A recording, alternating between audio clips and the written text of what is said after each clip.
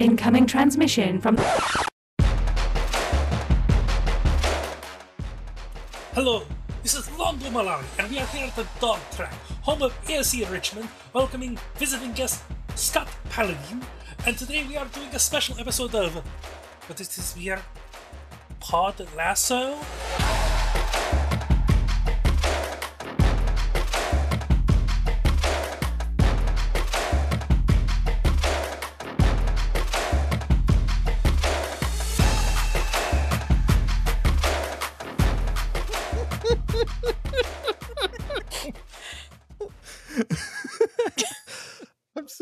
I'm so proud of that idea right now. Brilliant. Coming back from that musical interlude, whatever the fuck it is, I don't. Hello and welcome to the Babylon Project nominally, but tonight we are doing Pod Lasso.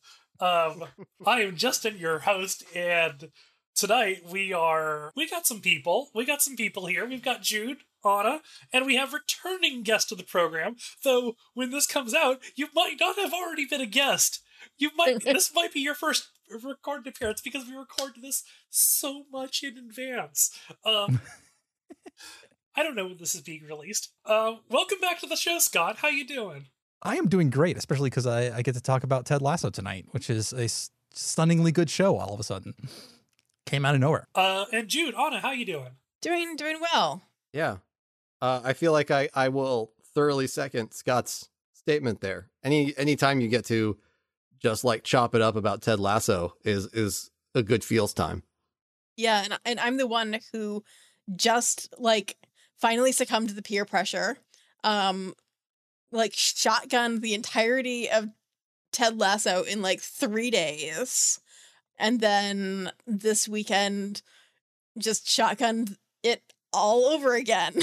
It was a good time, folks. It was a good time. It joins a very short list of media, and I'm including movies, TV, and books all in one. It's like, I think I can count the number of properties that I've done this with on one hand, where you get to the end, and without stopping, you go right back to the beginning. Like, I've read a few books like that, where I will get to the end of the book and just be like, nope, not done, and go right back to the beginning.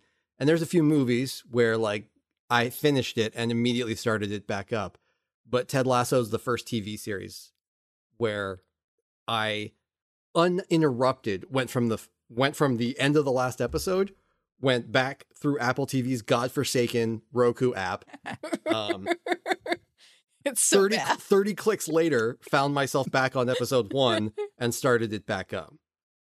So just to warn our listeners,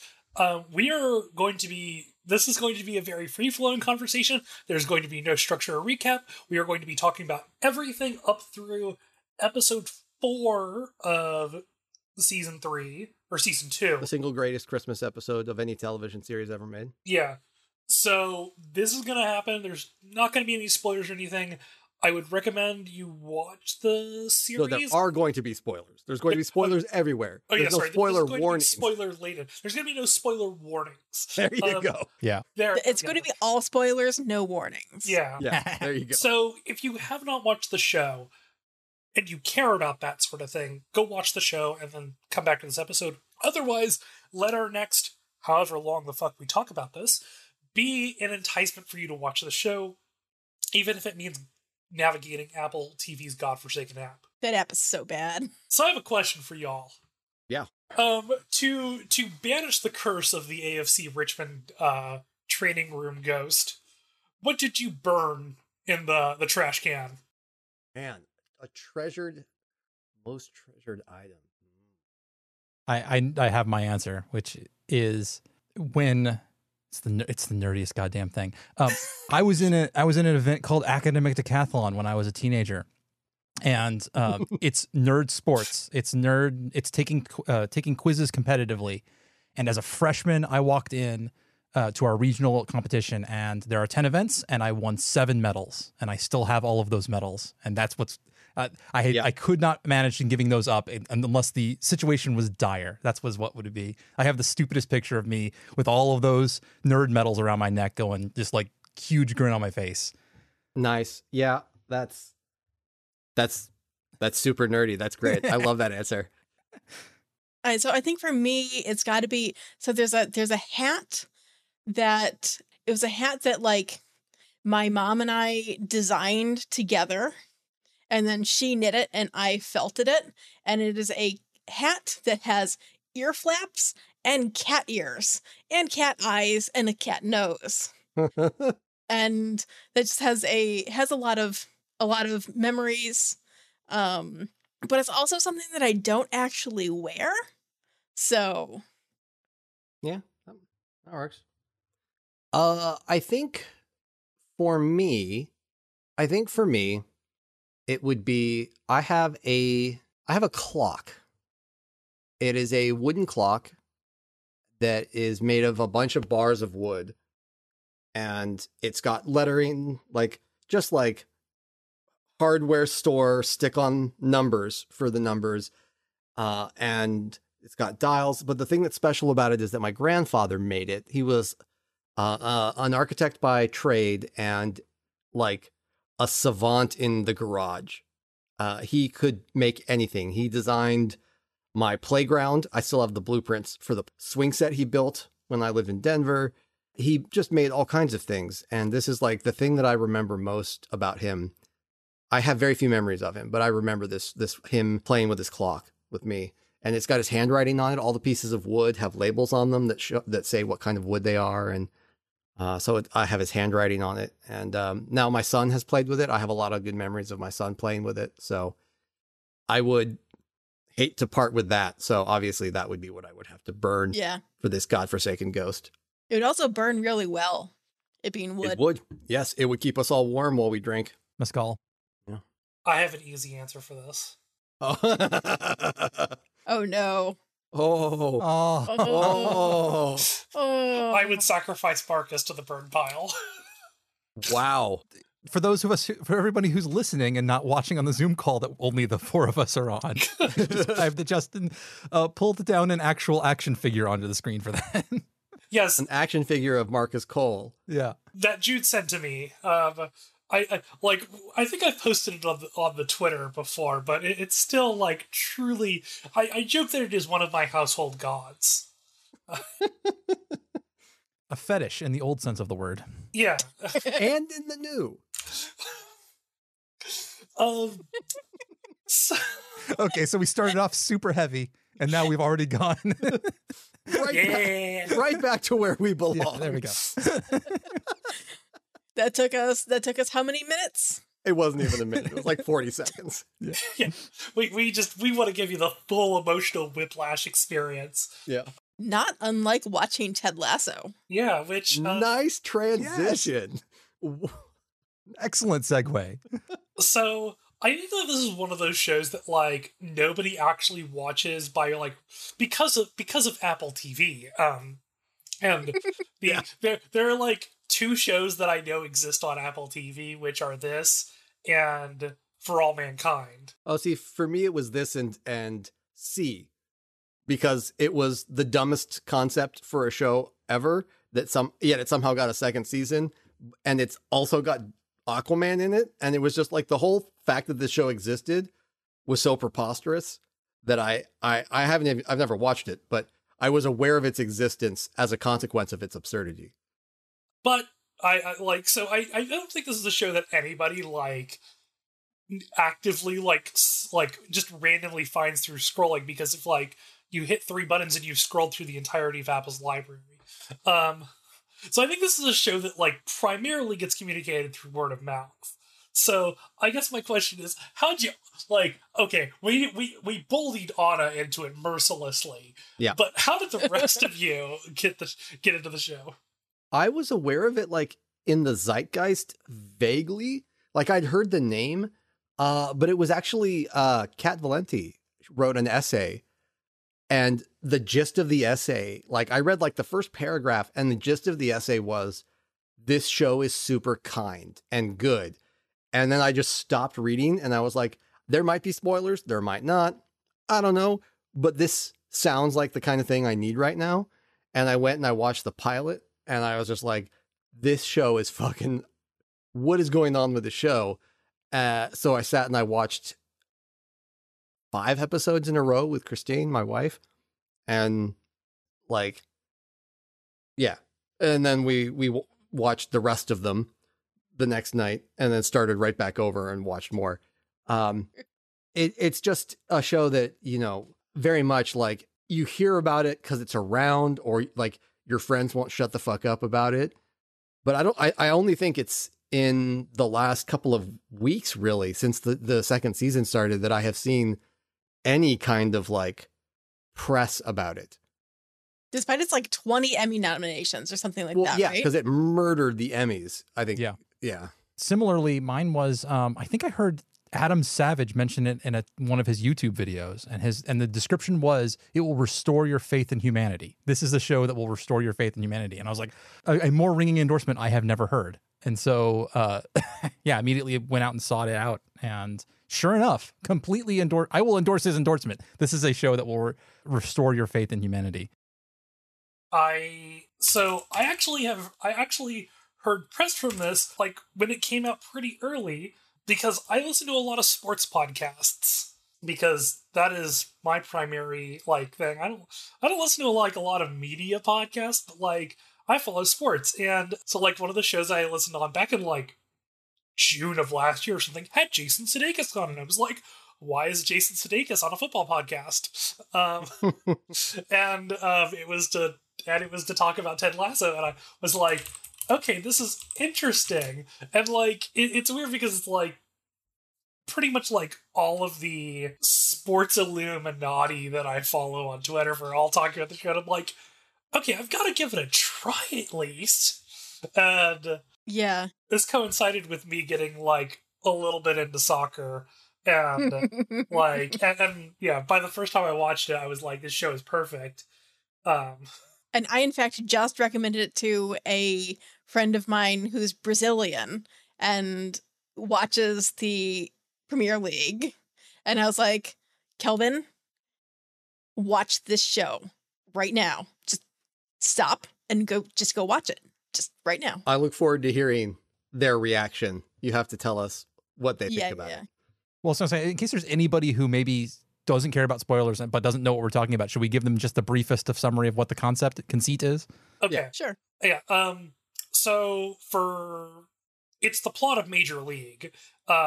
Basically, it's a woman gets a English Premier League team in her divorce with her scumbag husband, and decides that as punishment to her husband, she's going to destroy the one thing in life that he loves, which is his team. And so she hires an American Division II American football coach to coach a mid-table Premier League team. This is a concept that I was initially very wary of because it sounds cringe as fuck. Yeah, it does. Yeah. That was my initial fear of it, is that it was going to be all fish out of water jokes.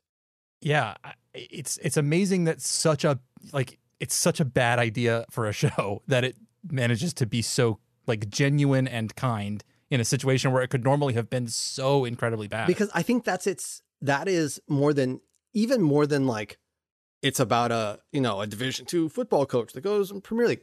That is what it is it is a show that takes every opportunity where you expect it to do the cringy, awkward American sitcom thing. It chooses to not do that and do something unexpected, and where possible, the like most not sappy heartwarming, but like genuine, kind heartwarming thing. That's what's so fucking bananas about this show. It is so good. It's not just that it's insane to me that this show got made. No network could have made this show. They would have made it so saccharine, tacky, like hollow. It would never have worked. But Jason Sudeikis just wanted to make a show about a kind person. Yeah. And so you get this. It's what's wild. I'm going to just keep talking. I know you want to say something, but I don't care. Because I do want to mention at the top here, the origins of the show, which were a bit that he was hired to do for, I think it was Sports Center or NBC when they got the Premier League to show Premier League games in the US. He invented this character as an American, like an NFL coach who took on a Premier League team. And several like scenes from the show are actually direct copies of scenes from the commercials. But what's really cool, you go watch those commercials and then you watch the show, you can see where he made the decision to make the show kinder, to make the show kind. And you can see how those scenes he's copying transform the character and transform the energy of those scenes. It's brilliant to watch them side by side. And you can see him doing that thing, trying to make Ted Lasso kind, not just a bit, but like a kind person. It's great. Well, I mean, one thing that I've listened to like an extensive interview with Brendan Hunt, he plays Coach Beard on the show, and he's one of the lead writers on the show. That's specifically about like when they went to make this with Ted Lawrence, who is the creator or who is like one of the executive producers on the show. People listening to this would probably recognize him they would recognize him from Scrubs, or if you were a little bit older, Spin City. I'm like, how many of the audience my age would know Spin City? Not many. Bill Lawrence, not Ted Lawrence. Bill Lawrence. I don't know why I got Ted Lawrence. Because Ted Lasso. Yeah. But it's Bill Lawrence. And so there's a lot of DNA, I think, from Scrubs specifically. Yeah. Yeah, for sure. Yeah. It's got some of the better parts of Scrubs. Yeah. The earnestness and like the yes, the loving between the characters. Yeah. And like, there's a reason that I've watched through like the first 6 seasons of Scrubs probably about 10 times. Yeah. Yeah. Like, it's legitimately what got me through my undergrad. Like the one thing. Yeah. Yeah. Yeah. No, Yeah. I know exactly what you mean. You can see that the bones of a show that really like loves people and loves loves its characters and loves the people they could be in Scrubs that gets like this is almost the same sort of idea but grown up and like just taken to its And like, Scrubs is a show that absolutely has showed its age. Like, oh yeah, it does not hold up, other than like, weirdly, the medical stuff itself has held up fairly well because it's all mundane. Yeah. It's not about people fucking their patients. Sorry, we had to drop the B5 continual bit here. Yeah. I think so. Something that is interesting about the show, and the show is about human connection. I think it's like it is kind of as a result of that.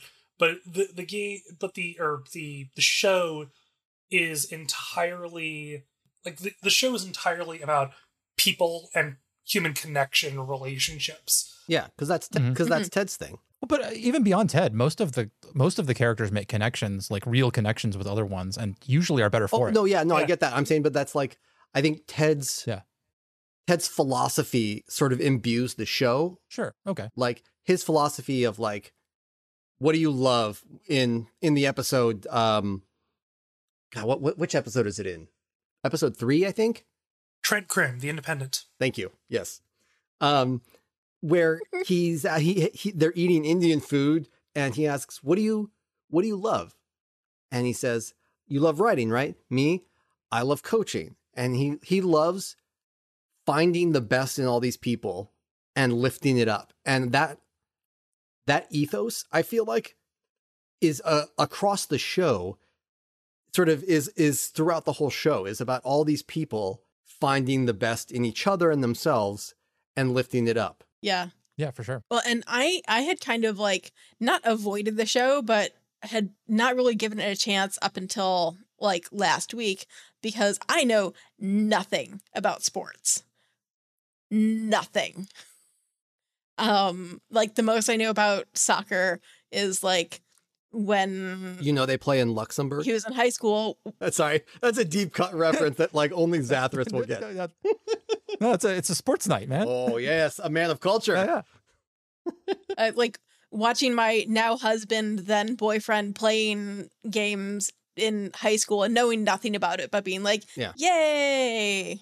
And like the one thing I know about soccer is that it's important that you play as a team. Like that is not about any individual player, but it's about the team. And that's it. That is it. And so I wasn't sure that the show would be accessible to me, but it really is, especially especially since Ted, as a POV character, knows nothing about soccer. Yeah. How is that offsides? No, really, I don't understand. Tell me. So something that I absolutely love is that in the pilot, when they're on the plane, there is a book that Coach Beard is reading, which is called Inverting the Pyramid, which is an actual book that I read last year. It's a fantastic book about the history and the history of tactics of soccer. It's really fascinating. It was one of the things that was like immediately got me as a sports fan. I'm like, oh, that's a cool thing, because it goes over stuff of like how football, the evolution of football up from starting in the 19th century as referenced in the show, a way to get young boys to stop masturbating at private schools. Just as an aside, the number of things that our modern life are built around that were invented to stop Victorian boys from masturbating is surprisingly high, including breakfast cereal and. Yeah, I don't have I feel like there should be a deeper comment there, but it's why do you care that much? Because moralism. I do Victorians were perverts. Yeah, they love nipple rings. Wow, that was not the rejoinder I was expecting. They really did, though. They really did. It's one of those things that it's like history is not believable. People when they hear the actual facts, they think it doesn't sound right, and that's one of them. Victorians were freaks in the bed. They love nipple rings. They love tattoos. Yeah. There's also a reactionary wave that happens in response to that, which is where a lot of that comes from, because it tends to dominate popular culture. And the 30 years later of people interpreting that and saying Dracula's not a horny novel or whatever. And it's truly. So something that I did want to talk about with the show is that as an evolution of Scrubs as a show about human connections and kindness, is that it is in one of the most possibly toxic environments. Things have gotten better in that regard, especially across sports is the monoculture it is. But there's a lot of popular depictions of locker room culture as the most possibly the most toxically masculine of all environments. Yeah. Yeah, for sure. But medical training is also an incredibly toxic environment. Yeah. And the show working through that and instead fostering a very by the time you got to season 2, even with the team in a very big on field rut, off the field and in the locker room, they're a rather harmonious bunch. Yeah. Mm-hmm. And it's not like they're not scoring goals and everything. They just keep getting unlucky, culminating in poor Earl. Oh, poor Earl. Poor Earl. Okay. Because my wife's not here, I will confess that I watched the first episode of season 2 without her because I couldn't. It cropped I was up late working, and it hit the deadline when it came out, so I watched it, which I'm so glad I did because I was fully prepared for what was coming. So I was able to look away and watch her face as the ball hit Earl and the sound. So I was not looking at the screen when I heard the. I was watching her and her reaction. I wish I'd filmed it. Her reaction, because she was so sure it wasn't going to happen. And then she heard the noise and her whole body went flinched up away from the sound. It was a true television moment. It was terrific. I was very, very pleased. Yeah, that is truly one of the moments of just oh, I need to get up and walk away.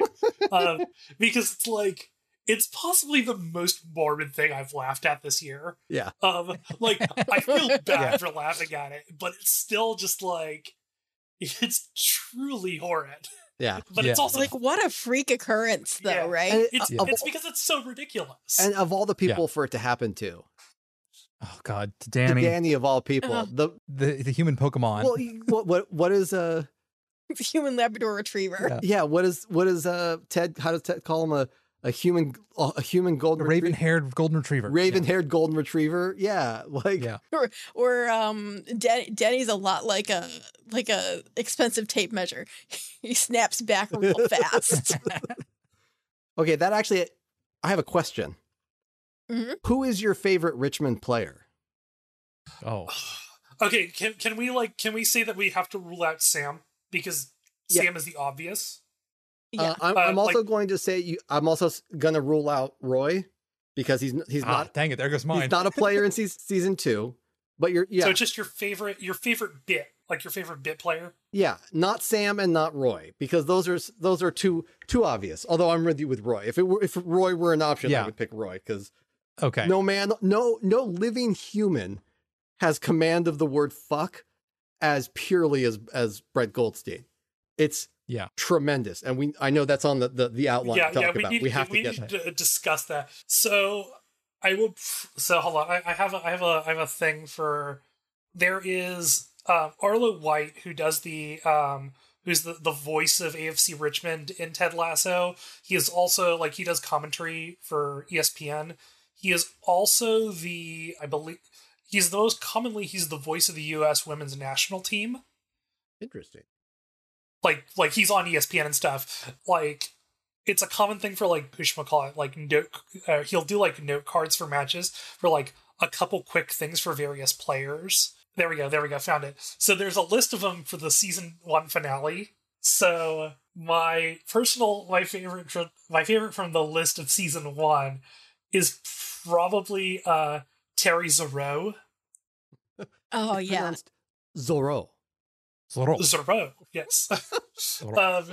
First of all, because he's a huge T.O. fan. But yeah, he's Canadian, which is delightful. He's from Montreal. Yeah. Mm-hmm. In season 2, however, it's Jan Moss. Who's the Dutch player. Yeah. Yeah. He's not being rude. He's just Dutch. Yeah. Is fried chicken a Dutch Christmas dish? No. No. I think for me, it's got to be Isaac, the new captain in season 2. Yeah, he's really good. For the moment, he's come a long way. Yeah, he's come a long way. Yeah, he has a huge turnaround from being kind of a Jamie's tool. Yeah, he used to be a Jamie Sink fan. Yeah, to hurling the chair at the TV with the best line made. One of my favorite lines in the show. Oops, isn't it? Yeah. And then Roy, well said. That's so good. And that's the moment that that is the moment in which Roy has selected his successor. Yeah. Yeah. The guy that throws the chair at the TV. Oh man. I kind of feel like Colin. Because he's such a dumbass. Excellent choice too. Yeah. And he also starts off as such a little twerp. Yeah. And he continues to be a little twerp. But he just continues to be a twerp the entire time. The thing I like about Colin is that he's a twerp, but he's not malicious about it. He's just an idiot. He's just an idiot. Yeah. I also really, really love when he talks about how Roy had hit it. He's like, he nutted me earlier today. I'm still dizzy. They told me not to drink, and then immediately takes a swig of beer. Was he the one that ripped his butt muscle, or is that somebody else? No, that's their other goalie whose name I forget. Bumbercatch? No, I think it's Martin Demott. Looking at that. Yeah, that's right. No, it was it's my upper cap. You ripped your butt, son. No shame. It's okay. Coach has ripped his butt, hasn't he? 3 times. Yeah, 3 times. I think for mine, I'd have to say Richard, the French player who he's so a living bit. So good. Who's just a bit. Yeah. And I love the fact that he's got this super heavy accent, and the only thing we know about him is that he sleeps with supermodels. In fact, the thing he throws in the fire is sand from the first place he slept with a supermodel, and he's super broken up about not it. The first place, the first beach. The first beach, yeah. Yeah. But he's also super broken up about it. He hasn't become cynical about it at all. Yeah. And then who's there to comfort him, but fucking what's his name? Colin, right? Who comes in, yeah. You know. And Colin also tosses in the keys to his to his Lamborghini. How are you going to get home? That episode has one of my other favorite lines, which is when Ted strikes the match and is about to throw it in the thing, and Coach is like, "How about we do that part outside?" Like, God, every time. That's a really good. Such good delivery because Coach, his Beard is such a fucking brilliant character. The way that they I love Beard. navigate him being so deadpan most of the time. And then when he breaks that deadpan and it's so good. Yeah. God. And he's so in sync with Ted. That character is a masterclass in how to make a character more effective by using them less. If they used Beard any more, if they give him any more time, he starts to become boring. But they cut him down so much that when he shows up, you go, "Hey, wait, Beard?" Yeah. Your eyes immediately go to him when he moves, I got my sister into this through proxy. Back in May, for Memorial Day weekend, I went up to visit my parents, and my mom at the time, they've recently upgraded, but they did not have stable Wi-Fi up at their place, or at least a stable internet connection that streaming could be done on. So I literally downloaded every single episode and brought it up to them. And so then they've got, I infected my mom with this. And so then she forced my sister to watch it when she visited a couple weeks ago. And my sister just realized, I'm Coach Beard. And I was like, I knew there was a reason. It was tripping something. And I was just, he's such a good character. I'm just it's the exact proof of you can do, it's more, less is more. Yeah. You know who he reminds me of? Toby Ziegler from West Wing. Except not full of himself. Yeah. The deadpan, the understated jokes. Yeah. Toby at his best is like Beard. It's like Toby Ziegler if Toby Ziegler went to therapy. Yeah. And took himself somewhat less seriously. Yeah.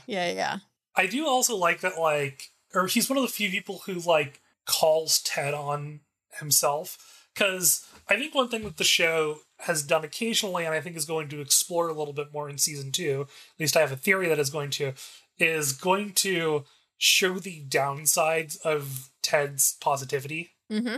Because I think they're we've already seen him lose his wife over it. Yeah. Well, I mean, it's specifically about how that can affect his work. Yeah. Because at the end of season 1, he is rather blasé about the possibility of relegation. But Beard is the one who's no, people lose their jobs over this. And points out it's this isn't college. People are getting paid. This is an important thing. And importantly says it also it matters to me. His closest friend is this is not something that, you can keep throwing away forever when it's, the people you care about are also being hurt by it, even if it just is because we don't want to lose, Yeah. No, I think you're very correct, Justin. His conversation with the sports psychiatrist, where she's he's asking for her opinion of how things are, and she's like, you've built a great atmosphere here, and he's like, so if it ain't broke, don't fix it. And she's like, it depends on if your definition of ain't broke includes whatever their current record is. And you can see his face is fuck. And that's the point at which he goes out and brings Jamie in. Yeah. I really want the two of them to actually sit down. Yeah.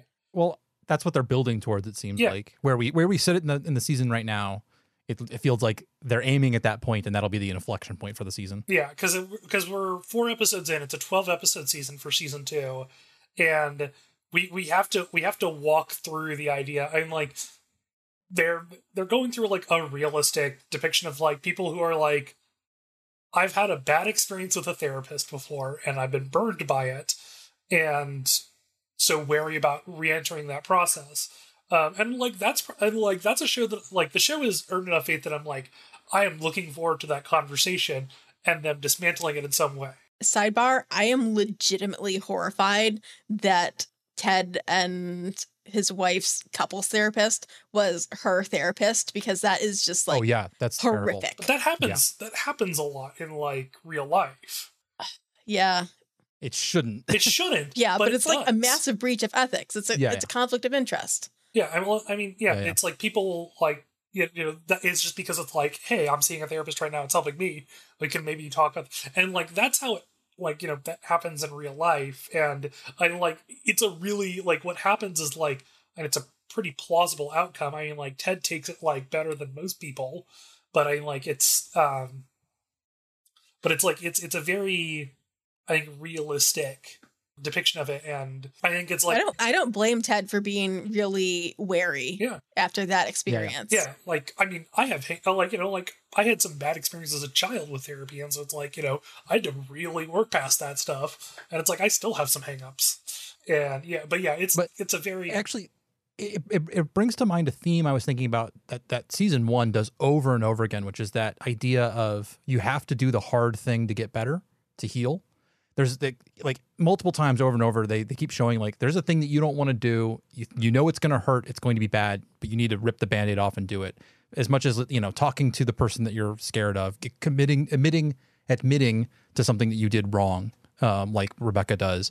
All these things are going over and over. And even Ted went through one stage of this where it was, I have to let my wife go. I have to initiate the divorce. So that I can start to get better. So like you can see where this cycle is going, that it's this thing that he knows he doesn't want to do. And it's going to be painful, but he's going to have to face it at some point in order to improve. And I think it's helping that she is warming up to him too. Like that, I think as she feels less like an outsider, I think he'll open up to her more. Like, and not just the Ted being everyone's pal opening up type thing where he'll yammer on about nothing forever. Yeah, the scene where he's talking to her and she goes, "This is interesting." It's really good. Her reaction there is great. Yeah, I have to say, I like the fact like they immediately start making her a little weird, which everybody in the show is a little bit weird, but that kind of you're giving us just enough of an indication that this is an actual character here who has her little folding bike and doesn't eat sugar because apparently it like actually does something to her. Yeah. Like she hulks out or something. Although that scene where she says that she doesn't eat sugar is so interesting. Yeah. Because she's just like, well, I don't eat sugar at all because I don't like I don't like its effect on me, which is legitimate. And then Ted's point is also fairly legitimate of like, it seems like you're denying yourself something that you really like, rather than adjusting your relationship with it. And it's like, goodness, if only these two would actually talk to each other. Other than being snarky. Yeah.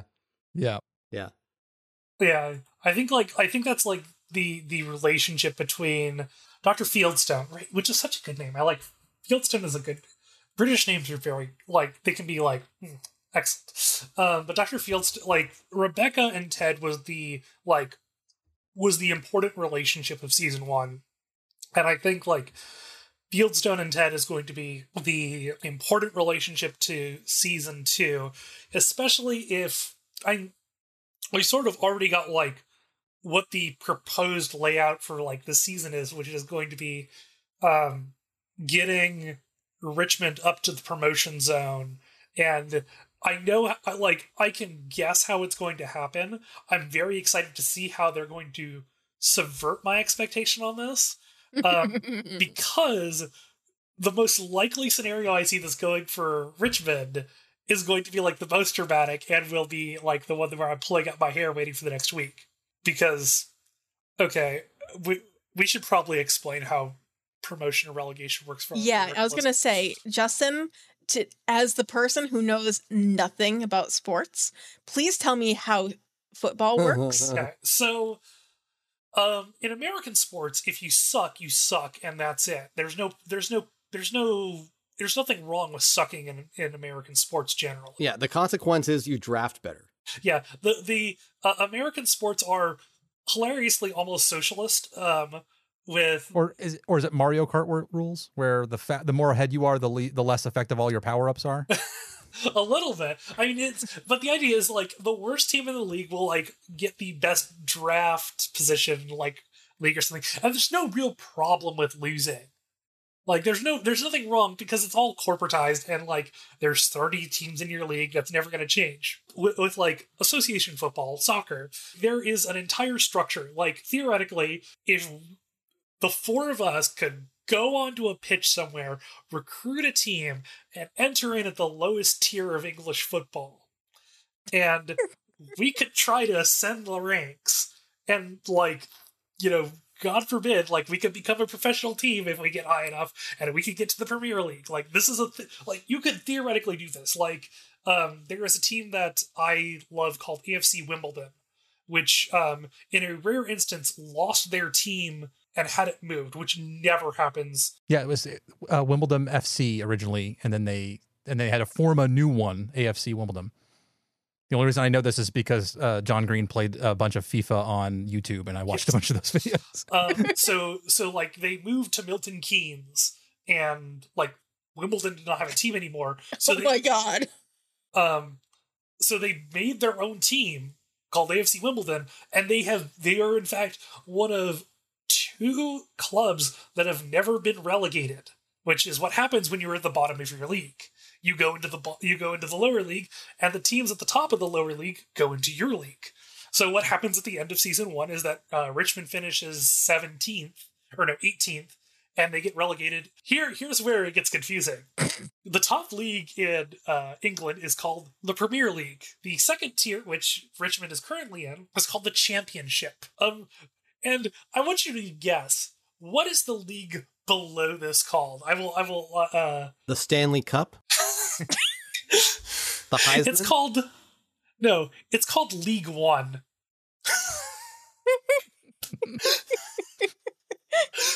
So you have League One, which is the third tier of English football. The Championship, where you premier your team, and the Premiership, which is the top tier. It's fucking stupid. It's backwards.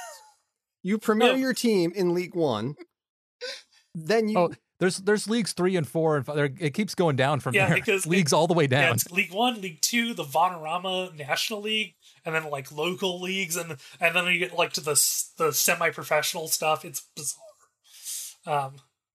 But yeah, so like, in the way that the Championship works is that they have like, the top 2 teams automatically get promoted, and then the 3rd through 6 teams go into a playoff for the last spot to get promoted. So 3 teams go up and 3 teams come down? Yep. And if I'm writing Ted Lasso, I'm like, oh, they're going to sneak in, like, into the 6th position. They're going to have to go into the playoff. And, like, that's what's going to happen. It's going to be dramatic as hell. That's just what has to happen. Well, and that's interesting because I, like, as much as I was really hoping that they would not be relegated in season 1, I knew they would be. Like, the season couldn't have ended any other way. Well, they got picked up for season 2 while they were still working on season 1. Mm-hmm. So once you know there's a season 2, they have to be relegated. Yeah. There's no way. Which wasn't their original intention. Like, they didn't, like, they thought it was going to be like a save it by the skin of our teeth thing when they originally did it. But like, Bill Warren says, no, they should lose. And they think, like, it's going to be more interesting. It's going to be like, it's going to be a better story if they lose, and you get to see like where this goes. Yeah. And now, it brings up a lot more external challenges for them to deal with. Like, they've got the money problem right now, where the club is now hemorrhaging money because they're paying the players based off of their premier salaries, but they're bringing in championship money. Yeah, because and they're screwing with their sponsors now too. Yeah. Could you also explain this whole like loan thing? Okay, so we just had a giant thing about that in the Discord. So yes, and I still don't understand. So basically, like, we're going to condense this down really. So in American sports, like, players run out their contracts and they become free agents. That's like, and you can like trade players and stuff. It's all very structured. Football has a libertarian hellscape for how that works. Relatively. So like, there are 2 ways you can move players around. You can sell their contract, like, you can basically, like, teams can arrange basically transfers, which are basically like, we're going to pay a bunch of money for the rights to negotiate a contract and move that player to us. You know, like in you can see like with the top players, like we can talk like literally figures in excess of like $100 million moving between clubs for like, and that's not even like going into player contracts.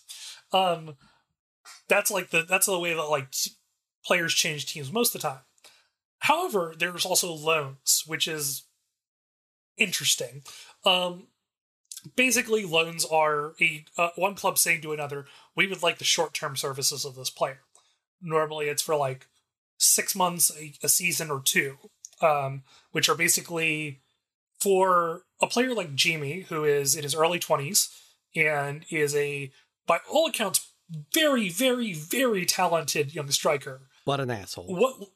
And an asshole. Loans are usually arranged so players can get experience against good competition. So that, like, you like, basically, like, we cannot internally develop this player any further, and they just need to get, like, matches in to develop further, but we don't have room in our squad, or we have players who are better than them,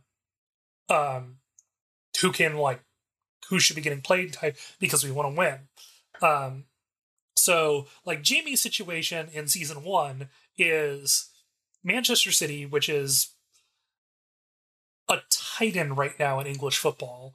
They've won they've won a number of titles in the last few years, after being like a complete nothing, but that's a whole other thing.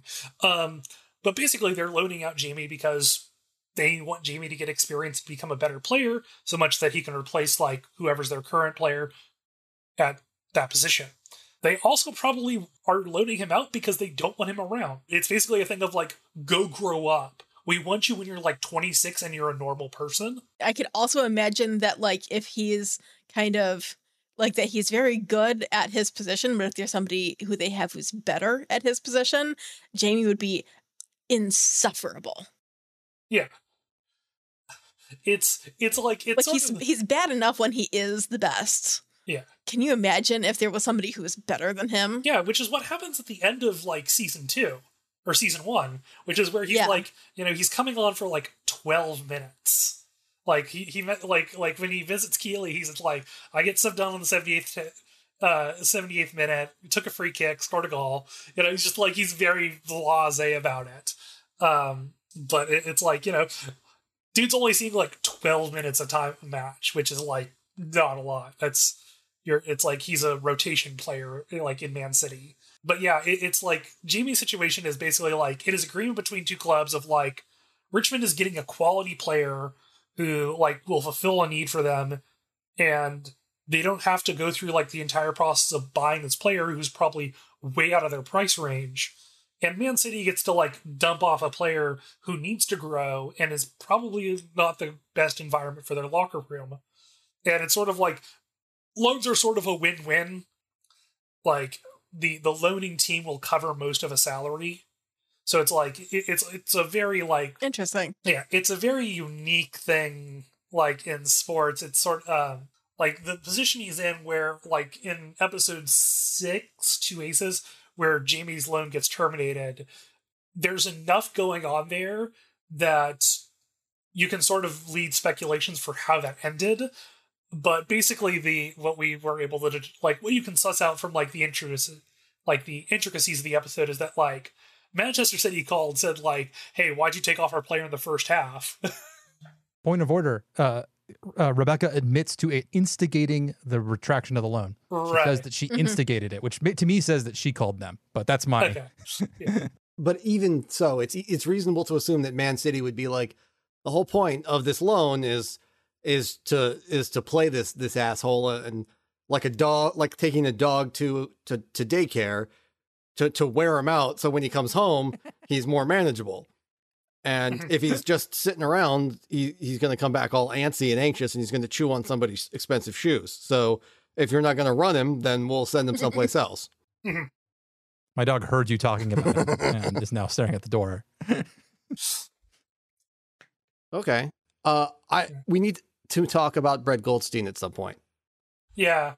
Yes. Oh my god. I did not know going into this, and I don't know if you all know the story of how he ended up in that role. Oh my god, I love this story. Yeah, it's great. The fact that he Please tell us. he was originally a writer on the show, and he's a writer and actor in England, and he wrote a bunch of the episodes, and as he was writing it, he's like, fuck, I really want to play Roy, but I can't tell anybody that, because that's going to be weird and people are going to get fucking strange about it. So he gets all the way through the writing, turns in the last episode, then records a demo of himself, like on his phone, sends it to Jason Sudeikis and the guy who plays Beard, I forget the guy's name, and is like, apparently the email he sends to Jason Sudeikis is like, here's the thing, if you don't like it, that's fine, fuck you, don't ever mention it again, fuck you, goodbye. The most Roy thing ever, you mean? I honestly, like, that is such a mood for, like, please, if you don't like this, please do not observe it. Yeah. We never have to talk about it ever again. just whatever. And the response was apparently like, you are the perfect person to play this role. We don't even need to like look at anybody else. And they didn't. They never even tested anybody else. No, he's so good at it. Yeah. And they were done. And God the fuck bless them. Yeah. Because he has such tremendous, you believe him completely in this role. Yeah. And yeah, he has such, I mean, yes. So we absolutely have to talk about the way his command of the word fuck. It's so fucking good. It's just. Yeah. He's so good with it, but also he's such a good character. I love that he is a character he's a man who is known primarily for being angry all the time. Nate's speech about him being, you used to, what was it? You used to run like you were mad at the grass. You used to kick the ball like it had fucked your wife. Like caught it fucking your wife. That's right. Yeah. Like that was what he was famous for. And yet he's also like the single, like most intuitive and like wise person on the show when it comes to kids. Mm-hmm. Like the combination of those two traits fucking slays me. And he's so like, he's such a good partner to Keely as well. Oh yeah. Oh yeah. Oh my God. The way their relationship does not follow the path you would expect a sitcom relationship to follow. Yeah. Where like they start getting together, they talk about their feelings. He goes away for a minute, talks to some other people, and comes back within the same episode and is like, okay, I'm done. I'm done being mad. Let's just do this. And like, that is unheard of on television. Yeah, it's a great microcosm of how Ted Lasso subverts the expectation that sitcoms have given you. Because that would have been like a 6-episode, will they, won't they, circle jerk nonsense. And in this one, they're just like, we're adults. They talk about it. The Diamond Dogs fucking solve his problem, and they go back, and now they're like, great. And in the Christmas episode, or the one before that, where he first does his first on-air thing, the humanness of their relationship is so good. And he's a guy like that is, he's just terrific. He just really likes Keely, and his openness with her is so good. Yeah. And then he swears a lot, and he's really good at it. Yeah. He's just really, really good at it. I think that's something that is like very important to like Roy's character, is that he is an angry person. Like he's allowed to be angry, and that's allowed to be like a defining characteristic of him. But I like it's very like, it's very evident throughout the show that like he knows that, and he knows how to deal with it, because what he is not, he's not violent. Yeah. Which I think is a huge thing for I think like a good subplot of the season 1 is like Roy is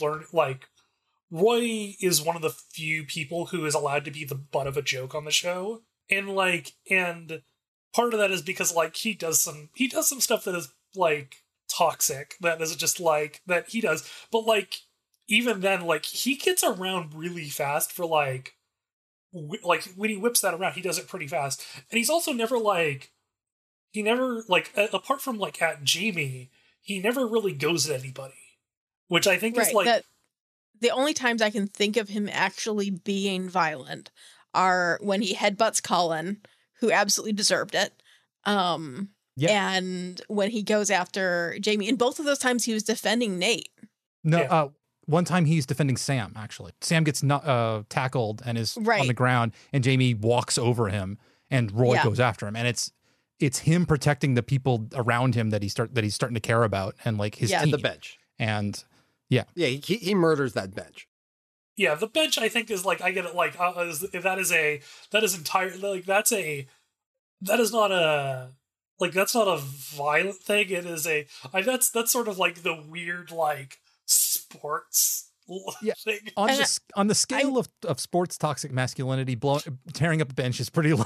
Well, and it's very much for him, very much like it's a manifestation of his anger. It's not it's an act of violence, but only in the most like English sense.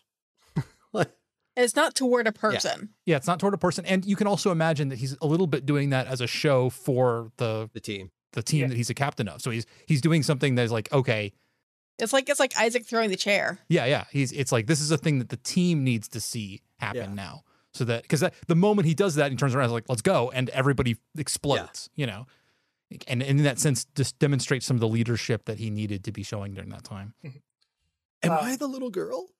I'd like you to be. It's like I love the bit with the book sitting in bed with Phoebe. He's fuck. It's this long drawn out as it all falls down on him. He's like, God damn it, he was right. I think and at the same time he's there reading to Phoebe. Yeah.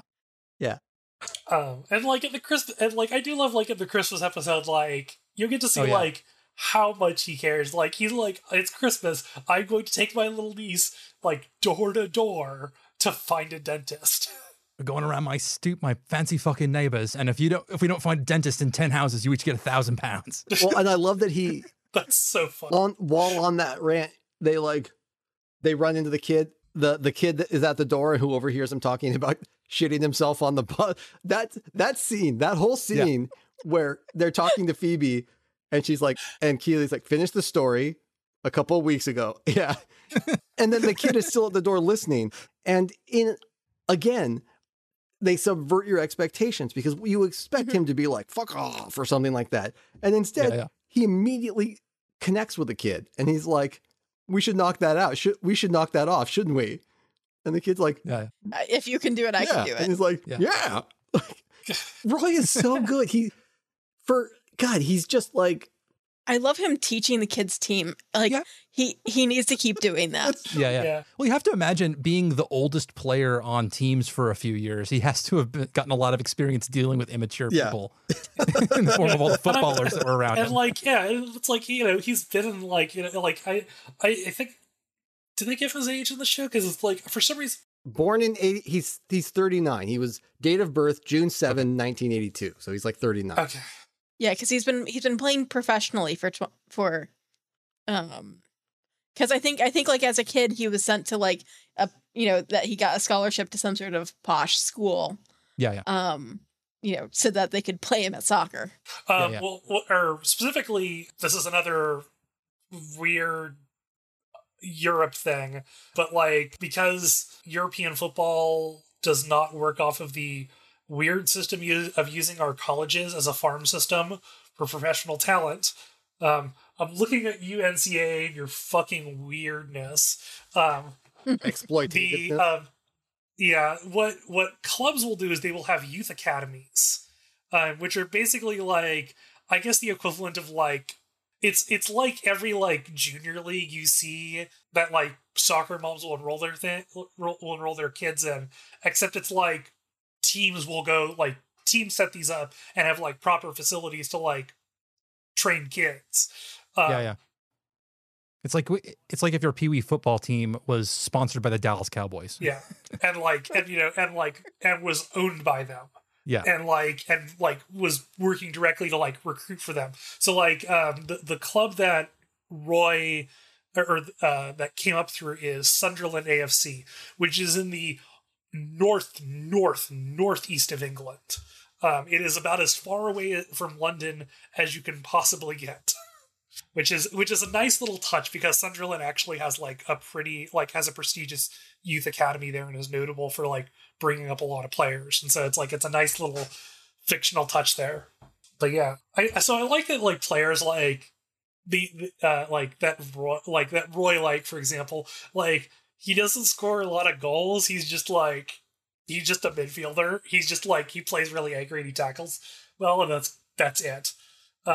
Runs down Jamie fucking Tart. Yeah, that's his last act as a professional football player is to tackle Jamie Tart, which is brilliant. Oh, and rewatching that episode after knowing how it ends is so wild, because he's talking to Ted about what they should do, because they're both realizing that he can't be on the starting lineup if they're going to have any form of a shot at this game.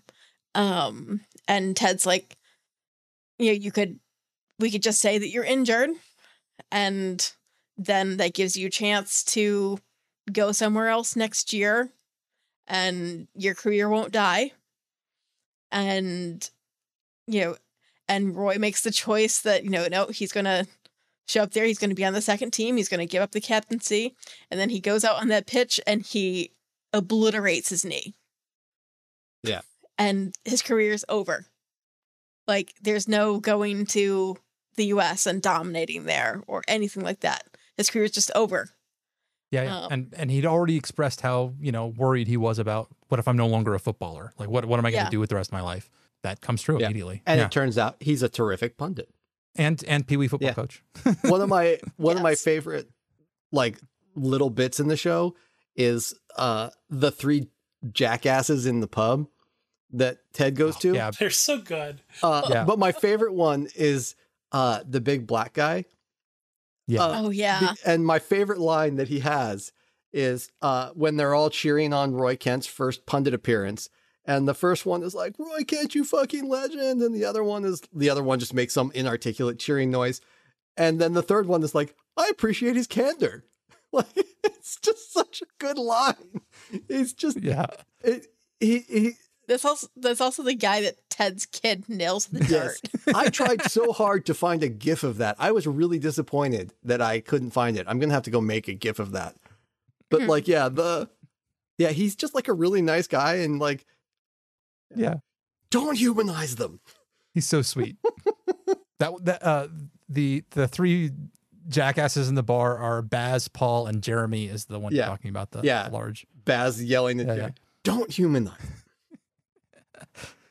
And can I say, I am severely impressed with the way I like any show that does this, but Ted Lasso loves language. Every writer who writes for that show is willing to like just play around with the English language. Where, whether it's Coach Lasso and Coach Beard joking around the word boots, so if you're in coots with Puss in Boots, playing loose for prostitutes, and it doesn't have anything to do with the episode, really. It's just them having some fun. And like Keeley, like being surprisingly good at rhyming to make up headlines. It's absolutely adore this kind of thing. Yeah, no, this is very much a writer's show. It's like the I'm cute as a button and I can rhyme. No wonder they want to destroy me. Yeah. No, it's this show very much. It's like I said, it's a writer's show. I think it was written for people.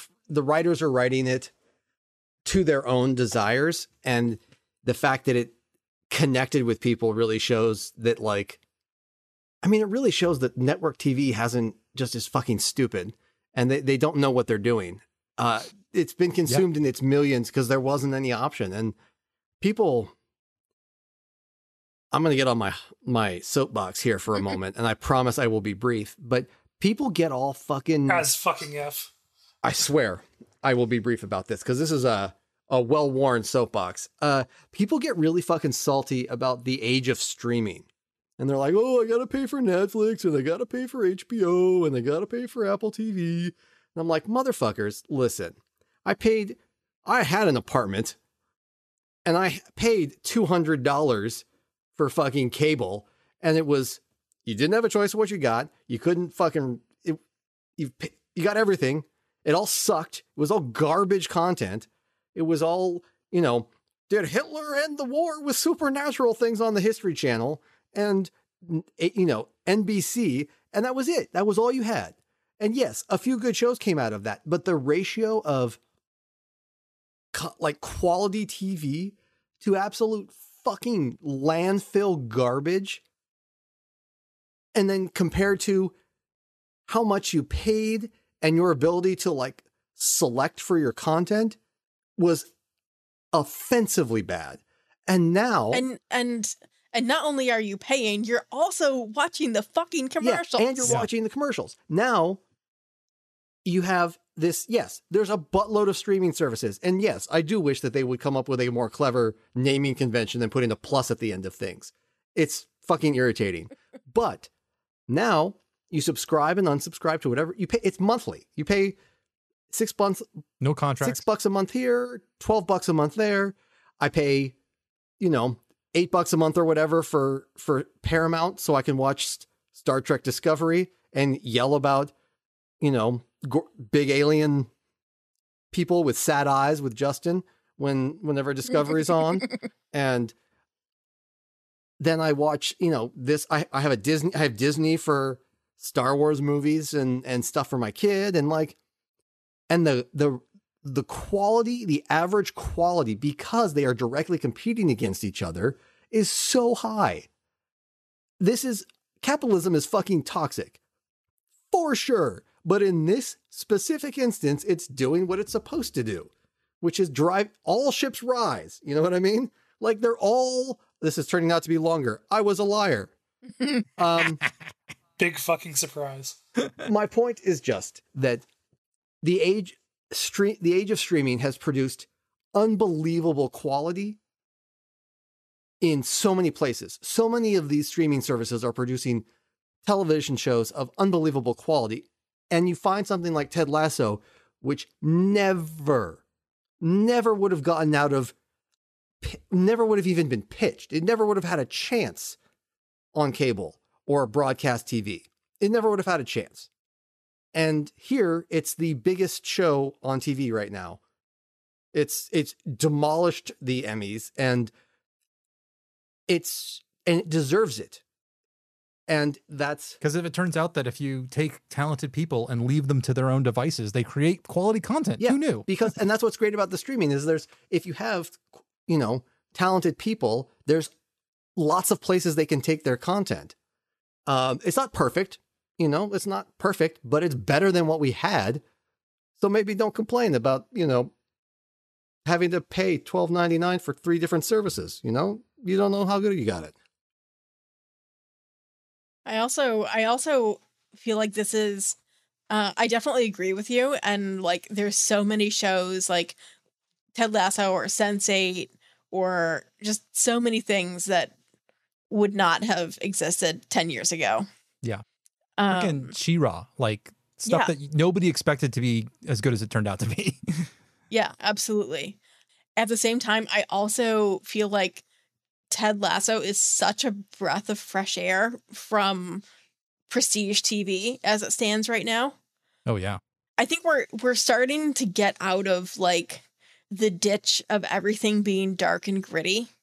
Yeah. Starting. Please. From your lips to Lorian's weird extra long ears, because God help me. I am so sick of everything being dark blue filter toned and being grimdark.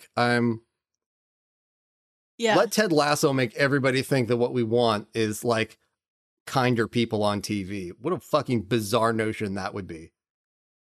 And you know what one of the shows is that I think started to turn the tide is The Good Place. Because that's an absolute favorite of mine. It's another show that managed to keep every season fresh. Had genuine heart to it and stuck the landing. And I love The Good Place. I think, I think Ted Lasso is better. I like the fact that the people are kinder, but they both have that kind of genuine heart and are about people genuinely trying to be better than who they used to be. I had a couple of things that I'd like to talk about, hopefully.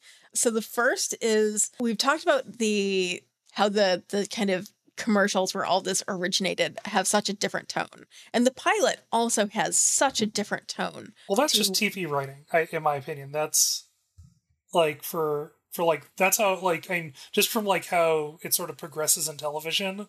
For like, yeah. I think it's like because your first episode is always going to be a rough cut because the time lapse you have between when you sell your pilot and when the rest of the series goes into production, and like you just have editing time. Yeah, but I know what you mean. I think that's. I read an interview after we talked about this last, where they were talking with a couple of the actors and with the Zach Braff of Scrubs, who directed episode 2 of season 1, and there was a lot of commentary that his direction in season 2 very much kind of set a tone for how the subsequent episodes were going to go. He kind of set a sort of, because the writing was all there. It's not like he changed the writing, but he sort of established some of the sort of visual and sort of the beats to some of the episodes. And a big part, and a lot of that was retained throughout the rest of the show. And I definitely feel like that's a big part of why the season 2 on feels very coherent in terms of like tone and rhythm in the way that the pilot does not. Ooh, you hear that Midwest out? It does not. And I think it's interesting. It's interesting because I think that difference in tone is one of the things that helps the second episode stick the show. That for me, the moment where it clicked was that moment at the very end of episode 2 where you're watching Ted make the biscuits. That's when it clicked to me that this isn't just an act that he's putting on. This is who he is. And I think that, in episode 1, in the pilot, we're seeing all of the characters kind of as their stereotypes are. Especially Rebecca, Keeley, and Ted. And then I felt like it particularly worked for me because it's all these people are getting to know each other at the same time. So they're getting to see each other as we're getting to see them for the first time. And so it feels very genuine that as these like deeper layers are being revealed to us, they're also being revealed to each other. And it makes those connections feel very real. I also really love what they've done with Rebecca's arc. Yeah, this was a great point. I really like that you called this out. Yeah, and specifically the way that they have developed it in the most recent episode, the Christmas episode. The single best Christmas episode of any television show ever made. Absolutely. Because you start out with Rebecca's arc and you kind of see where it's going to go. That, she's the ice queen and Ted's love and general humanity is going to warm her and she's going to, de-Grinchify and all of the little children will get whatever. Mm-hmm. But then she does warm, but there's this realization that it's not that she's always been a cold person who's only now just, being shown that being a nice person is so much better. Is that she used to be a genuinely kind, giving person who's had that cut off by her awful abusive marriage. And that it's not that Ted and, the events of the show are, making her into something new. They're allowing her to rediscover who she is. Yeah. Yeah. Which I really love. And, again, talking about subverting tropes. Yeah, exactly. Yeah. Oh yeah, and you get shades of that, and I forget the episode number, but it's the one where they go to Liverpool and we meet her friend, Sassy. Yeah. And Sassy's like, this isn't Rebecca. You'll like the actual Rebecca, the one that used to be there. And she used to be silly, and she's a really good singer. And you like find out all this like backstory about a character that up until this point you thought was a certain way, and realize like, no, she became this person over the course of her marriage. Yeah. And I love, and talking about subverting tropes, I love the fact that they've got, you know, at that point, Rebecca and Keeley are, you know, starting to become good friends. They're on their trip together, and you introduce the old friend. And any other TV show in the world, Keeley and Sassy wouldn't have gotten along. They'd have been rivals for Rebecca's attention. No, within 30 seconds, Keeley's like, I love you. This is great. You're the best. And they just pal around for the rest of the episode together and have a good time. And like, that is so good. And I didn't realize I hadn't seen it until that moment. Yeah, because I was so nervous when Sassy came on the scene, because I was like, no, I wanted all these good scenes that we were going to get with Keeley and Rebecca, and now we're not going to get that because now it's all going to be consumed by jealousy. And it's like, wait, no, it's better. I do just wholeheartedly love episode 7, season 1, which is just like I think it's just because there's so much condensed in that episode. Yeah. And it's sort of like, it's where I think like this series makes a turn for like, it's going to that home stretch of season 1, and it's just perfect.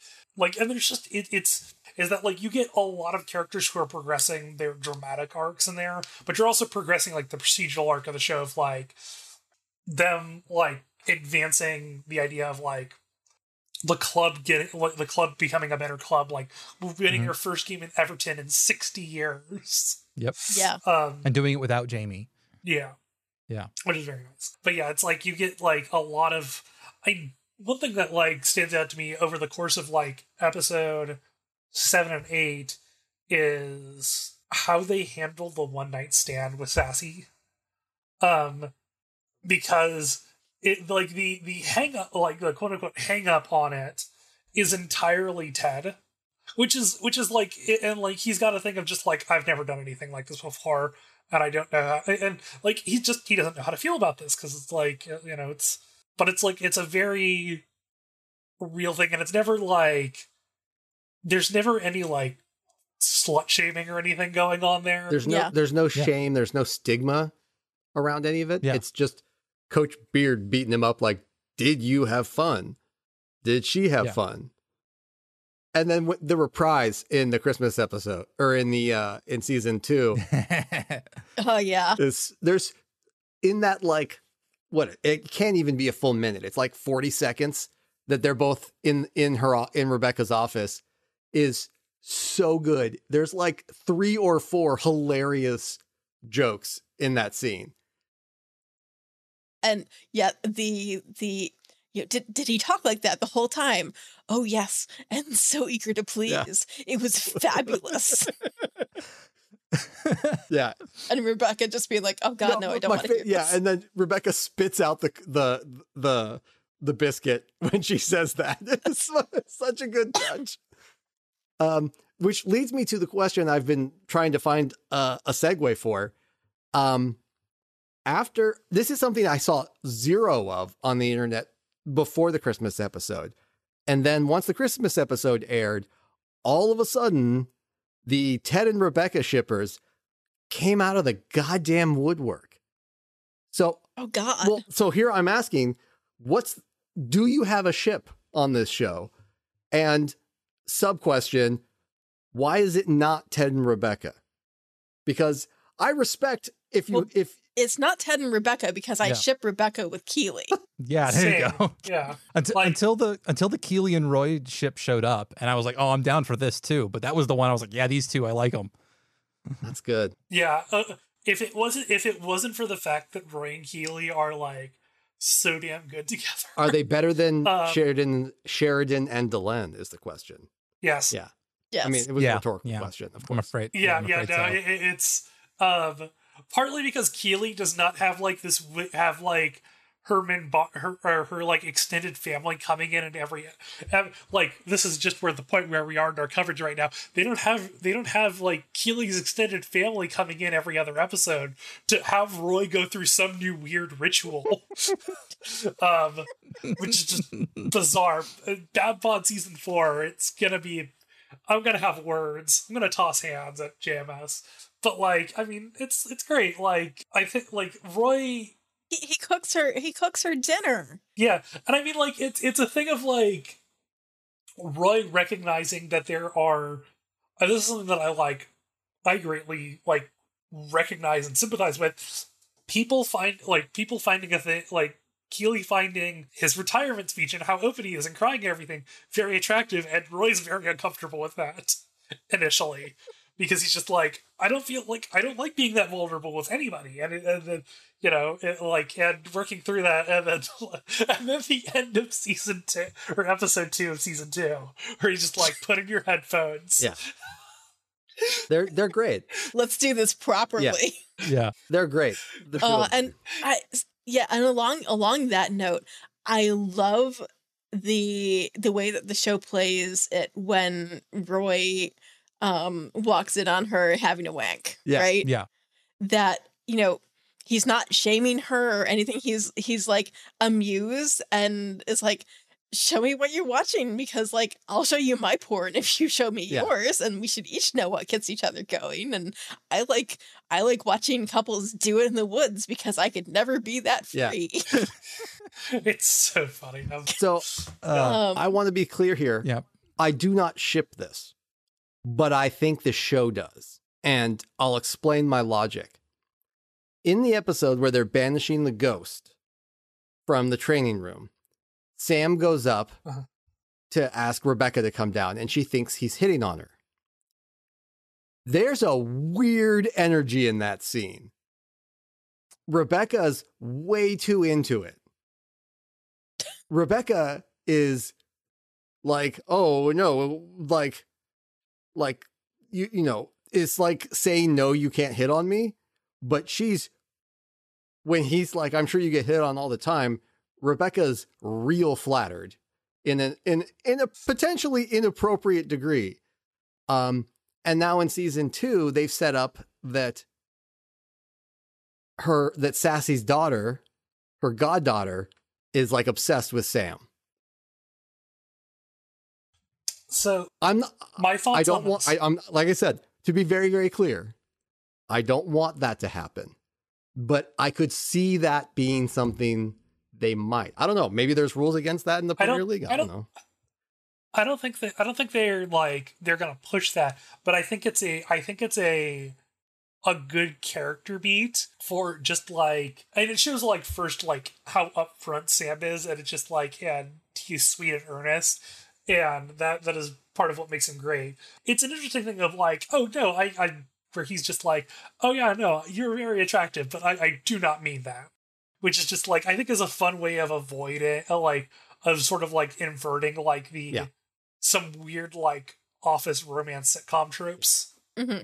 Yeah. But at the same time, like, it's working with her, like affirming that, she's not like a decrepit old hag that she thinks that she is. Yeah. That, we've had Keeley being like, no, you're hot as hell. Look at those tits. God, Keeley. Fucking love Keeley. And then Sam being like, no, you are very attractive. You must have many romantic propositions. I do sort of just like, the show recognizes that Hannah Waddingham is like just a Greek goddess. Yeah. Is anybody else on this show, on this episode, a coupling fan? Or is it just me? Okay. I've not seen it. She shows up for a grand total of 30 seconds in an episode of Coupling, and I was halfway through Ted Lasso before I was like, wait a second, I know her, and just jumped up out of my seat. But if nobody else gets the reference, I won't. I couldn't believe, the only thing I'd seen her in was Game of Thrones, which I think is where like everybody has seen her. And I didn't even recognize her in it. But I guess she's like famous for as a London, she's a West End musical person, which is why she can like fucking destroy all those songs. That she can destroy those songs they've given her. Damn those pipes! Speaking of destroying songs, Coach Beard singing Lady Gaga. God, that's so good. You gotta respect the energy though. Like he committed, which is absolutely what you got to do at karaoke. Yeah. which is like, yeah, it's because it's like the act of karaoke is it doesn't matter if you're a good singer. It's you got to sell. Yeah. Got to get the crowd into it. Justin, can you say the thing? What's that? The thing that slayed us the other day. God, hold on. I've got to like. You can celebrate the great Asian pastime of karaoke. I hope that we get that Zathras excerpts that it came up in the middle of our last Bad Pod recording, and I absolutely goddamn died because you nailed the accent that time. Last week. Yeah, we'll have to. And I just I mean, I had to like stop and breathe. It was so good. The great Asian pastime of karaoke. Well, wouldn't he be Nate for this episode? No, Zathras is always Zathras. Zathras is always Zathras. Okay. Mm-hmm. Yeah. I do like how like it calls out that like actors and models do really stupid things or end up doing like really stupid things just for like, okay, we've got to make checks meet. Okay, I'll record this in-house video channel. Yeah, I love her face when Rebecca walks in and finds her like staring at the TV. She's just gobsmacked by it. It's great. Do we have anything else we want to? I have a bit if people are willing to go with me on this.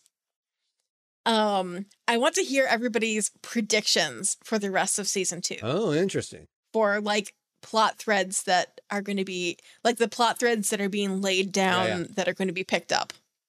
Mm-hmm. Okay, so here are mine. I have like a list. Is that they are going to be struggling mid-table throughout most of the season. I believe that there's going to be a thing where I think there's like the first thing that we're going to need to resolve is the Jamie situation. Like they're going to need to resolve that. I mean, I think they already have. I don't think they have fully, because the fact of it was that Ted brought in Jamie even after he said he wasn't. Yeah. And that needs to be addressed on the show, because Ted basically... Specifically Jamie Sam. Yeah, because like Ted lied to Sam's face. Like he may not... Or went back on his word, yeah. Yeah, he went back on his word. I think that's got to be a thing. I think that there's going to be a thing where they are going to have to figure out like what unlocks this team. Whether it's we need to figure out how to get like Jamie integrated into the system, or we need to figure out how to like make two players work together or something, or like we need to find some new tactic or something. And I think that is, and the last part of that is that I think there's going to be some deadlock with Ted that will need to be addressed with Coach Fieldstone, whether that is a personal thing or a sports psychology thing, which I think is going to be interesting, because from what we have seen of the show, Ted is not the tactical mind. Mm-hmm. That is entirely Coach Beard. But I think like there's going to be something that it's like either Coach Beard is going to come up with something and Ted's going to resist it, and they need to break that, or something's going to happen there that will get them to a point where they reach like 5th or 6th in the championship. They get into the playoffs, and like the last 2 or 3 episodes are the League One playoff or the championship playoffs to get back to the premiership. That is we have 8 episodes left. We have like 4 hours of TV left. That's how it's going to break down. I think, I don't have like any high level stuff like that. I think we're going to have to do something about... I think about this way too much. I think there's going to have to be something to do with Nate's bullshit. Yeah, he needs to fucking chill. Like he is... He's going way too hard in this whole, like, I suffered, and so this twerp, yeah. You know, I think we've got maybe 1 or 2 more episodes before that comes to a head. Well, I get you a prediction off of that one, which is that the lesson he needs to learn is how to encourage growth in other people. Yeah. Like he knows how to be a hard ass already, and he needs to learn how to be Ted basically, and learn how to like like that the way to get the best out of people is to build them into something great. You know. I think the only other real prediction that I've got is that I don't think they can keep Roy separate from the team for the rest of the show, for the rest of the season. I think the point at which Roy re-intersects with the team is probably going to be fairly crucial. And whether that's they bring him in as a coach or whether I don't know. I don't know what that's going to be, but I think it would have to be as like a coach. I mean, because I cannot see them. I can't see my own he won't be a player, but I mean, I don't know if it's going to be he comes in and gives them a speech they need, but I think Roy is going to. He can't stay away from Richmond for long. He has an emotional investment in that team and those people, and he's so obviously avoiding it that that has to be a thing. Yeah. I mean, I think that's really healthy for him, though. I can see like the thing of like where he avoided like really like where his like only interaction with soccer was coaching a kids team. Like, I think that's healthy for Roy because it's like proving he can live outside. The time away has been healthy, but as Ted already laid down the hint for, to deprive himself of something he loves because he doesn't know how to manage his relationship to it is not healthy. So he will have to reconnect to soccer. He's already started to reconnect to football. He will have to reconnect with Richmond at some point along the narrative arc and come back into the fold of the family. What exactly that looks like, I'm not quite sure what that would look like, but I can see exactly how the narrative arc is going in that direction to the point where he will solve some problem that they have, fifth act of the in the way that only Roy can, by treating them like children and swearing, yelling. The thing that I kind of see on the horizon that we got into a little bit with the season finale with Man City is that I think that Ted needs to bring in somehow some of his strengths from American football in some way.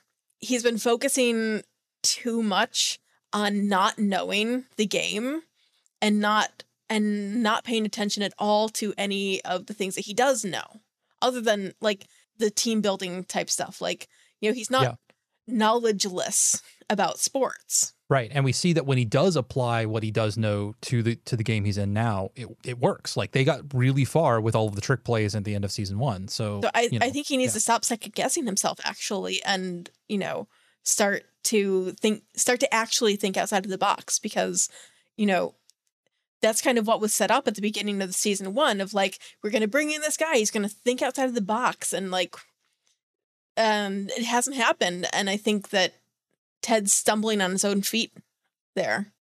So I have a theory that it's going to. So this is my incredibly nerdy idea here that is going to go off of my earlier prediction because I think I found it. So there is a role in soccer called a false nine. Basically, like it is a striker role. So like one of the forward playing players whose job it is to score goals, but instead of like trying to get ahead and score goals, their job is to facilitate and draw the defense out. Oh, it's gonna be Jamie. Yeah, it's gonna be Jamie. You're so right. And it's that's that I'm like, I was just like thinking of that. I'm just like, oh, that works. That's because it's like fuck. And him completing that arc circles off and ties off his narrative arc. Love that. In a really good way. Yeah, absolutely. Where all he does is make the extra pass. That's his job, is to make the extra pass.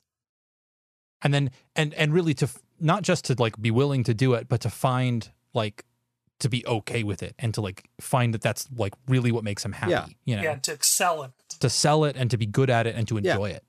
Yeah. Yeah. That that I totally believe that one. The other thing that I'm sort of like feeling is that I feel like Rebecca is focusing way too much on finding a new romantic relationship. Yeah, I was wondering about what they were going to do with that, because that's like been a big piece of her story so far, and I don't love it. And it's just in season 2. Well, I mean, she has like, I mean, I think that might be like a growth out of something here, because like she has like the first sort of like step in her opening up in episode 7 is she sleeps with a random bar boy. And I think that's like it's sort of like her step up, and I think that's like a group of like, well, Rupert's doing it, I can do it. Also, I'm going to post something in the Believe channel, which is perfect. Danny Rojas threw out the first pitch at a Dodgers game. Oh my gosh. Baseball is life. God, I would kill for that hair. I have good hair, but I would kill for that hair. A magnificent, Beautiful. raven-haired golden retriever is right. But I'd love to see Rebecca like take a step back from trying to find a new boyfriend and continue to focus on herself and her friendships more. And I think that, maybe after talking to, Dr. Sharon Fieldstone, maybe that'll be a step that she'll take, because it's, it really feels like she's trying to find somebody new because Rupert is.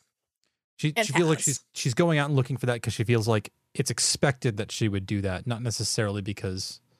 When it's like, come on, Rebecca, just have a whole bunch of great one-night stands. Like, pick up those bar boys. I don't think that's where the show's going to go with it, though. I think Roy's speech should be taken as an indication of what the show wants for Rebecca. And the writers said what they're planning to do.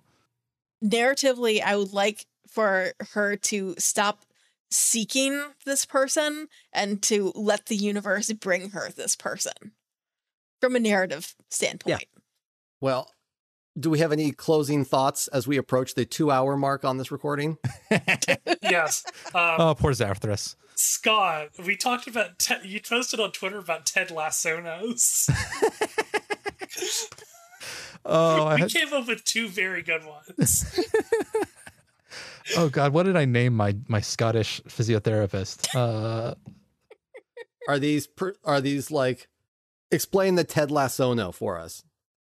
So basically, the idea is that you make a character within the AFC Richmond universe. Okay. Yeah, it's you make up a character that's they're in AFC Richmond, or maybe they're maybe they're an opposing team or something. Okay. So I'll go first. I'll bite the bullet. Finley Wright is an incomprehensible Scottish physiotherapist who works at the dog track. None of the coaching staff know his name and won't admit it at first until eventually Ted cracks. And then occasionally he will pipe into a conversation that nobody thought he was part of by just rambling off in Scots, which nobody understands, until Higgins is the one to translate and nobody understands why. That makes sense. Mine was Hunter Weston, which is a very weird deep cut for my family history. The surly data analyst for AFC Richmond's one-person analytics department. They have a good relationship with Coach Fear, but believe a little too much in unorthodox strategies and forget that players are habit-bound. What? You can't run 4 strikers? Why not? They are a stealth. They are a stealth Richmond superfan. And they have a lair in what used to be their AFC Richmond chapel. It has now been converted into a server room with a number of whiteboards. In place of the Bible on the pulpit is a copy of Inverting the Pyramid. See, I'm not sure if I need to come up with a specific, person here when we have Laughin' Larry to ask about. Ha ha ha ha ha ha ha ha ha. Because or the Milk Sisters. I need to know more about the Milk Sisters. God, it's such a crime that we didn't get to see the Milk Sisters. I was so excited for like a half an episode of milk puns, and I was robbed. It's not even my breast milk pun. By fucking Rupert. Who, by the way, will never get that stuff past a judge. Yeah. I think... let me get back to you on that. I will respond to you on Twitter. I feel like this deserves due consideration. I don't want to throw something out there. That's fine. Yeah. Yeah. Same. But there are so many characters, and there are so many people on that team who are just faces at this point. Yeah. And that's one thing that Brendan Hunt talked about in the interview I listened to, of like that they created a most of the characters for the squad. And like they've cast most of them, but it's just they've never they are all in like various like bit roles. Yeah. And people like Isaac just sort of like popped up. God, Isaac in the Christmas episode, so good. Oh God, yeah, the Father Christmas throne. The Christmas throne is so good.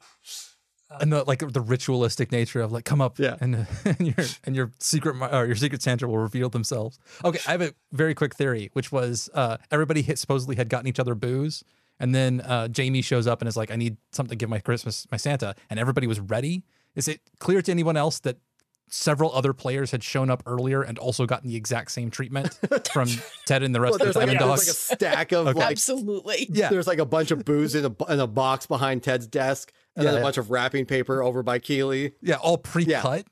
Why were they so funny. prepared immediately? Yeah, I exactly. hadn't noticed that at first, but that makes total sense. That's really good. All right. I think my favorite part of the Christmas episode might have been when Ted and Rebecca knock on the door, ring the doorbell. You know, the Mom, there's two white people here and they're smiling. That's a good line. It's so good. That's I refuse to pick any part of that episode. It is. Yeah. I refuse to allow anything else into its level. It is the most perfect Christmas episode of any television show ever made. And just in general, the way that the show has handled like the cultural aspects of colonialism and etc. have been real good. Like, that Sam will just be like, hey, I don't want to keep this little military dude. I like the sentiment, but maybe I don't have a fondness for the American military. Thanks. Yeah. It's something I really appreciate. What do you associate with Christmas? Colonialism. Oh yeah, of course. But and this is one of the things that's great in that, like, Ted or Higgins, etc., never respond defensively to anything like that. Is that they're really modeling good behavior for us. Yep. All right. Thank you, Scott, for coming on. This has been a joy. Yes. Happy to. On like less than a week's notice. I had enough time to rewatch the whole season. I believe the appropriate way to thank Scott would be to say that we appreciate him. I appreciate you too. So, any closing thoughts from anybody here, or any last things, or Jamie Tart do do do do do do Jamie Tart do do do do do do Tart do do do do do Jamie Tart. I think one of the most painfully earwormy things on that show. I had that in my head for like a solid week after that episode. All right. I don't know when this is going up because that's Zathras. And until next time, we're Richmond till we die. We're Richmond till we die. We sure we are. We know we are. Richmond till we die. You can tell who's watched that episode recently.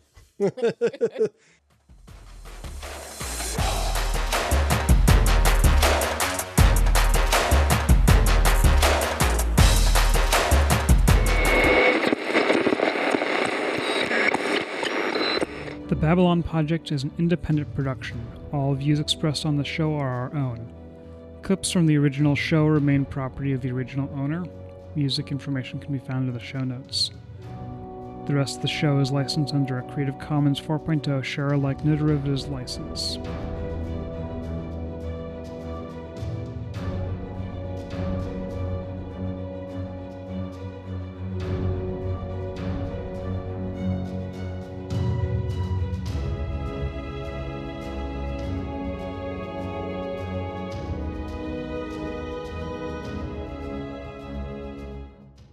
End of recording.